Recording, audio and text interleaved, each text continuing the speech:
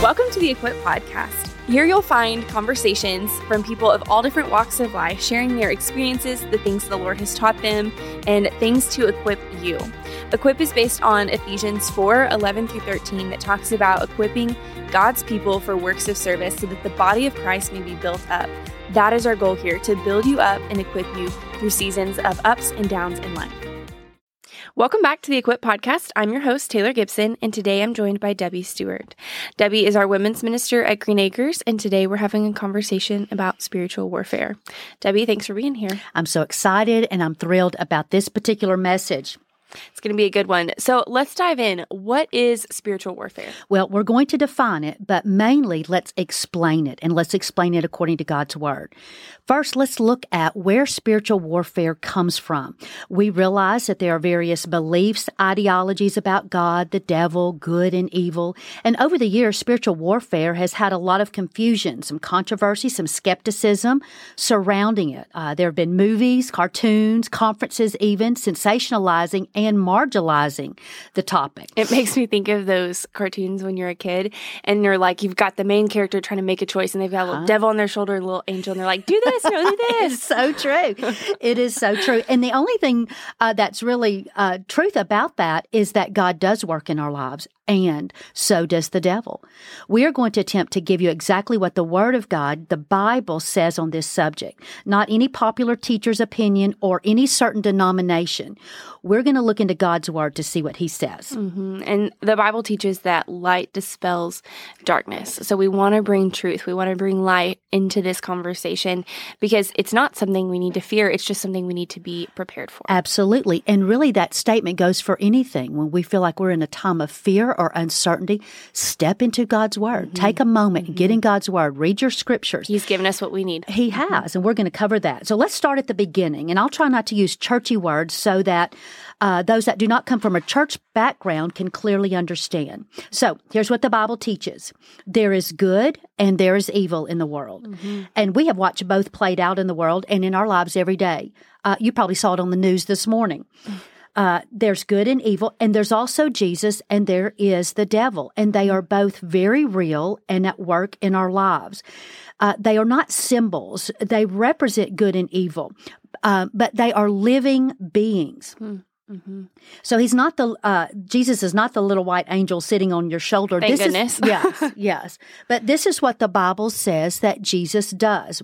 Just one of many things, but the Bible says that Jesus has a plan and a purpose for our life and everything that happens in our life. You recall Jeremiah 33:3. We talk about that scripture all the time. Yeah, let me read it for those of you that may be driving or don't have your Bible open in front of you. It says, "Call to me and I will answer you and tell you great and incomprehensible things you do not know." Yes, the Lord will give us the wisdom that we need. He has a plan and a purpose for our life. He is the author and perfecter of our faith. Hebrews 12:2 tells us that. His purpose is to give us power to overcome the devil, and that divine power that is working in our lives enables you to live the godly and spiritually productive life God has called you to live. Philippians 2:13 tells us that. And as a reminder, John 10:10 says, I've come that you might have life and have it abundantly. Mm-hmm. And there were a lot of years I wasn't living the abundant life, in all honesty. I was just trying to survive the day. And that's not what God intends for us. Mm. And then Colossians 1:12 says, I labor at this, striving with His strength, so not our own. We try to do things in our own strength on a regular basis, at least I do. Which, let me pause right there. For those of you that are not sitting down with a notepad listening to this, I'm going to put all of these scriptures that we're listing in our show notes, and so that you can go back and reference those later. So don't stress about trying to write it down when you're driving. Been there before, don't do that. It's That's not safe. Right. And it's all built and based on Scripture, so that's why we want you to have that. Mm-hmm. Believers have the power of God at work within them, protecting them and overcoming the attacks of the enemy. That's 1 John 4:4. Mm-hmm. And believers have been given the whole armor of God. Now, that might be a churchy phrase, but we're going to read exactly what the armor of God is, and here's what it does. It helps us to stand against the wiles or the schemes of the enemy. And each piece has a function that we're to put on as believers to overcome the temptation and attacks of the devil. So, Taylor, why don't you read that? Because that is such an important part of what God has called us to do. Absolutely. That's in Ephesians 6. And read 10 through 18. Okay, I'll do that. Okay, here it says, "Finally, be strengthened by the Lord and by his vast strength. Put on the full armor of God, so that you can stand against the schemes of the devil. For our struggle is not against flesh and blood, but against the rulers, against the authorities, against the cosmic powers of this darkness, against evil spiritual forces in the heavens. For this reason, take up the full armor of God, so that you may be able to resist in the evil day, and having prepared everything, to take your stand. Stand therefore with truth like a belt around your waist, righteousness like armor on your chest, and your feet sandaled with readiness for the gospel of peace. In every situation, take up the shield of faith with which you can extinguish all the flaming arrows of the evil one. Take the helmet of salvation and the sword of the Spirit, which is the word of God. Pray at all times in the Spirit with every prayer and request, and stay alert with all perseverance and intercession for all the saints." All right, that's our strategy. And those are the tools that the Lord has given us. So God is for us. He helps us. He equips us. He loves us. He cares about every detail of our life. Now, let's unpack some strategies and schemes of the devil. The Bible calls him Satan, and he was once an angel in heaven. Revelations 12, 7 through 9 tells us that, and that he was cast out. Isaiah chapter 14 tells us why. Because he was full of pride, and he wanted to make himself like the Most High. He is not equal to God, and I want our listeners to realize this as well. He is not the opposite of God. Sometimes that's what we get in our mind. We have God, and we have the devil, and they're the opposite. They're not. They are both living beings. That's really good. So the devil also has a plan, a will, and a purpose for our life. That's in John 10:10. The thief comes to kill, steal, and destroy. The Bible says he's like a roaring lion seeking someone to devour. That's 1 Peter 5:8. The Bible also says in 2 Corinthians 11:14, he disguises himself as an angel of light. That's where we get into some tricky things that he does. We're going to talk about. He is a destroyer, John 8:44. His purpose is to destroy God's people and God's work. The Bible describes him as our adversary, our enemy, the accuser, a deceiver, and the father of lies. He wants you to have doubts, regrets, worry, fear, stress, anxiety, pain, anger, grief, depression, loneliness, all the things. So if any of these things are present in your life today, ask the Lord, are any of these an attack from the enemy in my life? And then prepare to fight. Absolutely. And we're going to tell you how to do that. So along those lines, how does he, before we get into how to fight it, how does he accomplish those things in our good. lives? That's such a good question. Here's exactly how he does it, because God's word tells us so that we can be informed and that we can be ready. It's like, I'm going to use a sports analogy. Just bear with me. But it feels like when teams watch game footage of the team they're going to play. You want to be prepared for the strategies they're going to do. So for any of my sports people who are like, Taylor, that's totally off. I'm sorry. I did the best I could. I love that. Now, my grandson is a big basketball fan, and so he loves Michael Jordan, and that's what Michael Jordan said. When he was asked the question, what makes you the best at what you do? He said, it's not that I watch myself and replay that, I watch my opponent. And so many times we get stuck watching ourselves. We do. Which is probably a whole nother tangent we could take. That's a whole nother podcast. All right. So he employs a variety of strategies to destroy people and the things of God. Here's what I've noticed, and God's word confirms this. Whenever and wherever God is at work, you will likely find the enemy at work as well, because he wants to stop the work of the Lord. He divides, the Bible says. He divides our hearts. He likes to divide our families. And that's where strongholds come into play. We may look at strongholds in another podcast. He will deceive, distract, discourage, and divert our attention away from the things of God, away from the Word of God, and away from the people of God. Which reminds me of the Life Together message on 12 Devices of the Devil, which I will also put in the show notes. But you can watch that on our website. And I wonder how many times, I certainly know this has happened in my life, but maybe even this morning with our listeners, that we got up with the intention to meet with the Lord. I'm going to get up and read my scripture. I'm going to sit down and have my 20 minutes a day with the Lord. I'm going to sit down and have my prayer time like we meant to do that. But then something happened. And you can put the enemy's mark on that. Some distraction, some diversion, some unexpected thing happened, and it pulled us away. And then he has success when he's able to pull us away from God's word. So he has evil intentions against us. He hates you, and he hates that God is working in your life. So he wants to wreck your life and mess up your mind. So that's why it's important for us to talk about spiritual warfare. Ephesians 5:11 says we are to expose the works of darkness, and that's what we're going to do today. So we just read Ephesians 6:10 through 18 that gave us those tools. So how do we employ those, and what does the Bible say for us to do? So we now kind of know what the enemy does. What are we to do?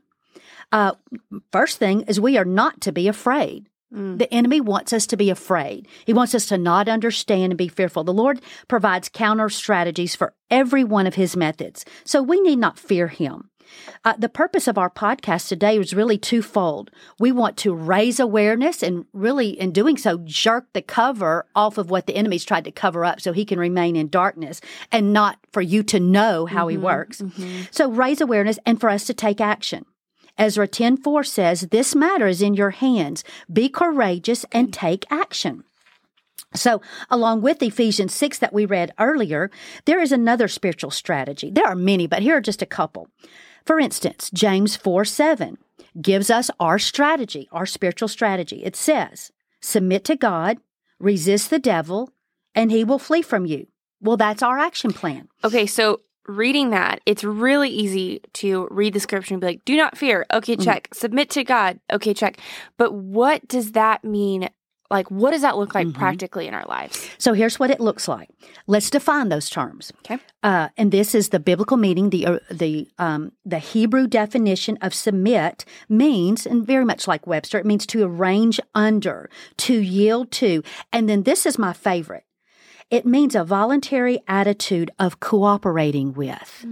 Yeah, let me say that again. A voluntary attitude. So think of your attitudes right now, attitude about things that are happening in your life, about other people, maybe what's going on in your church or in your job, your health situation, your finances. It's a voluntary attitude of cooperating with the Lord. Many times, this is what the Lord calls me out on. Many times I have heard the Lord say, even recently, Debbie, I need you to cooperate with me on this. I remember clearly when my husband was having a heart transplant, praying and praying for God to provide a heart, and the Lord continuing to put in my heart, Debbie, I need you to cooperate, which means you don't know what all I'm doing. You don't know how things are connected. You don't know the outcome I'm going for. You don't know the eternal purposes in play. I just wanted a certain thing to happen. And see, this is where the enemy will get us so consumed with the outcome we desire and the certain thing that we want happen that it messes up our perspective. And that's the Lord saying, submit, cooperate, get back in line, cooperate with me. Don't push against the goad, as the Bible tells us. So that's kind of what submit to. So what do we submit to? We submit to His Word. That's why it's important to have our 20 minutes a day for the rest of your life. You are arranging yourself, you are positioning yourself under God's Word to take it in, to feed yourself. So we submit to His Word, whatever that says. We submit to His ways. What is God going for in your life? Not what are you going for? And we submit to His will. Now, here's what resist the devil means. It means to stand against, to oppose.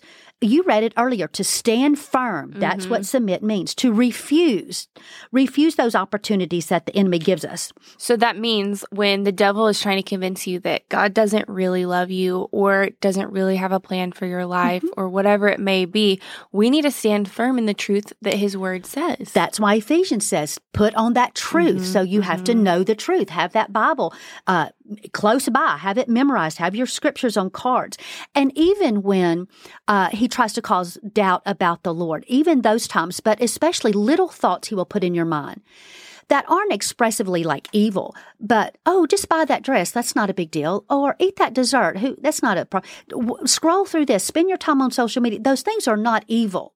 But those things can take away from what God is doing. So we have to arrange ourselves under what God is doing, not what we want to do.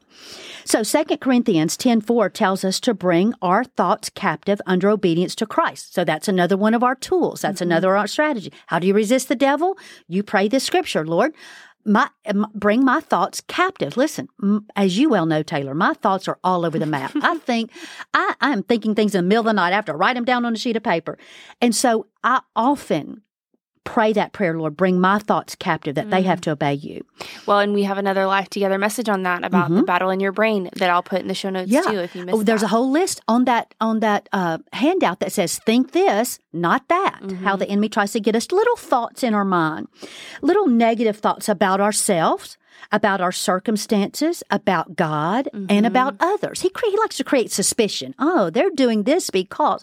It doesn't have anything to do with that. And really, temptation, the word means enticement, enticement to do wrong or to do something opposing to what God's word, his ways, and his will says. So, I'm married to a fisherman, and enticement is really a fishing term. It means to lure. Here's the interesting thing about a lure. So think about a fisherman and a lure. Lure is one of the few words that is both a noun, so it's a person, place, or thing, but it's also an adverb. It is action, like a lure. So think of the lure that you throw in the water, but also to lure away. That's your adverb, to actually lure away from what's right. So fishermen know that when you throw the lure in the water, it's not so much that he wants the lure. Here's what it is. It causes attraction.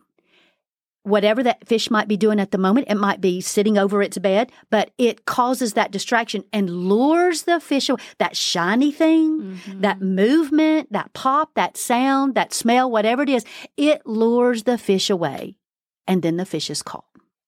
So let's not make this harder than it really is, because oftentimes it's easy to recognize the enemy's activity. Let's give an example. Isaiah 26:3 says, "You will keep in perfect peace those whose mind is stayed on thee." So what do you think the devil's strategy is with that? Distraction. Absolutely. Let me get your mind off the Lord. If he will keep you in perfect peace, if your mind is stayed on me, then I don't want you to be in perfect peace, the enemy says. So he will start with our mind. Let me tell you what happened this morning. In preparation for this, I was praying, putting some final notes on this, and here's the thought. I'm not even kidding. The exact thought that popped into my mind. This is the enemy. This is the devil. He said, "You'll be sorry you did that. That you'll be sorry that I teach this lesson. I'm teaching college tonight about the 12 devices of the devil." That too was included in his little phrase. You'll be sorry you did that. Now, see, in previous days, that would have scared me. I would have thought, oh, bad things are going to happen, and now things are going to fall apart. But I'm not that girl anymore, because I've learned from God's word how to position myself. I've learned to arrange myself under, and I'm learning to cooperate with the Lord. So I'm not going to run scared, and I'm not going to be afraid. He said that little phrase to cause fear, to incite fear in me. And here was my immediate response, and I was not even kidding. My response is, no, you will be sorry. And that's exactly what I mean, because we are exposing his strategies and we are learning what God wants us to do. So all of these are great verses to put in our arsenal. I mean, after all, the key word is war, spiritual war. So think about war. What is needed to fight a war? Well, I've never fought a war, but if I were taking a guess, I would say weapons, strategies, and people. Absolutely. You have to have a strategy. What am I going to do? Where are we going to do that? That's what the Lord is doing. He's raising up warriors to fight a war. I think we sang this last Sunday or Sunday before in church. This is how I fight my battles. My weapons are praise and thanksgiving. The Lord gives us these. I may look like I'm surrounded, but I'm surrounded by you. Another song, I raise a hallelujah. My weapon is a melody. Thanksgiving, gratitude, appreciation. You're keeping your mind set on the Lord is your weapon. Well, and it reminds me of the story, and I can't remember exactly where it is now. It's either Elijah or Elisha, and he has maybe it's both of them, and he has like his person that he's mentoring with him, and all that person can see is the bad things happening around them, and he just praises the Lord, was open his eyes to the spiritual warfare, the angels that are fighting for him. That's exactly right. Do you remember where that story is? Well, I think it is Elijah, and they were in a battle, and they were feeling defeated. Like they felt like, oh, there's no way. Yeah. But the Bible says that God opened his eyes to see. Sometimes we don't see how the Lord is working in our life. Sometimes he does allow us to see that. That's why leaning in and staying close to the Lord is so important. You don't have to be blindsided by the enemy like I was for years. So listen, we can't afford to be wimpy and whiny and complain when things don't go as we planned or we feel like something's wrong. We don't know if it's wrong. The Bible says what the enemy intends for evil, God means for good. And surely you've noticed how the enemy has ramped up his attacks on family, on our children, on our minds. On our emotional health. We are at the highest level of depression ever recorded in society.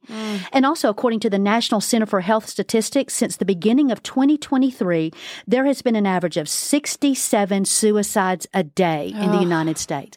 Okay, somebody's not being a light in a dark place, and somebody is being lured away by the enemy into isolation, into depression, and despair. And that's exactly what the enemy wants. And we are standing up. We are standing up against that. God has called us to be that light. So I hope you see now why it's called spiritual warfare. It's hard to give like a one-sentence definition, but let's try to wrap it up with that. I guess I would say, and other scholars have given these terms, spiritual warfare is the war against non-Christians to keep them from knowing Christ, coming to Christ, giving their life to Christ. And spiritual warfare is a war against Christians to attack and to attempt to render us ineffective and unproductive in the things and in the purposes of God. And we, and especially in women's ministry, our staff here at Green Acres is standing up against that. So it's not that we want to focus all of our attention. I know we've given some attention to the enemy. For me, I want to focus on the Lord, but we want you to know his strategies. Yeah. And we want to focus our attention on what God is doing and fight those battles through prayer, through his word, and through thanksgiving. So let me kind of summarize what we've gone through with the podcast. Make sure I'm hearing you right. And then I'll get you to talk a little bit of that with next steps. So the biggest thing is we need to know the strategies of the enemies, which we've talked about today. He's going to be big and bold and blatant sometimes, and other times he's going to kind of sneak in under the radar, put these thoughts in our head, and convince us of things that are not true. Right. And then on top of that, we need to be prepared. So we need to prepare ourselves before we're in a situation with spiritual warfare. We need to be in God's word. We need to be praying. We need to be in biblical community. And then when we are battling spiritual warfare, we have that community to battle with us. And we have our prayer tools. We have the truth of Christ. We see Jesus when he's tempted by the devil in his 40 days in the wilderness, that he's speaking scripture back to the devil. So that's going to be another part of that. And I think too, the other thing is it's not just about us. This has kind of been an underlying current that we've talked about, but haven't stated outright in this podcast. But it's our people, our community, the people that we do life with, our family, our husbands, our children. They're in a spiritual battle too. Exactly. And so we need to be praying for them.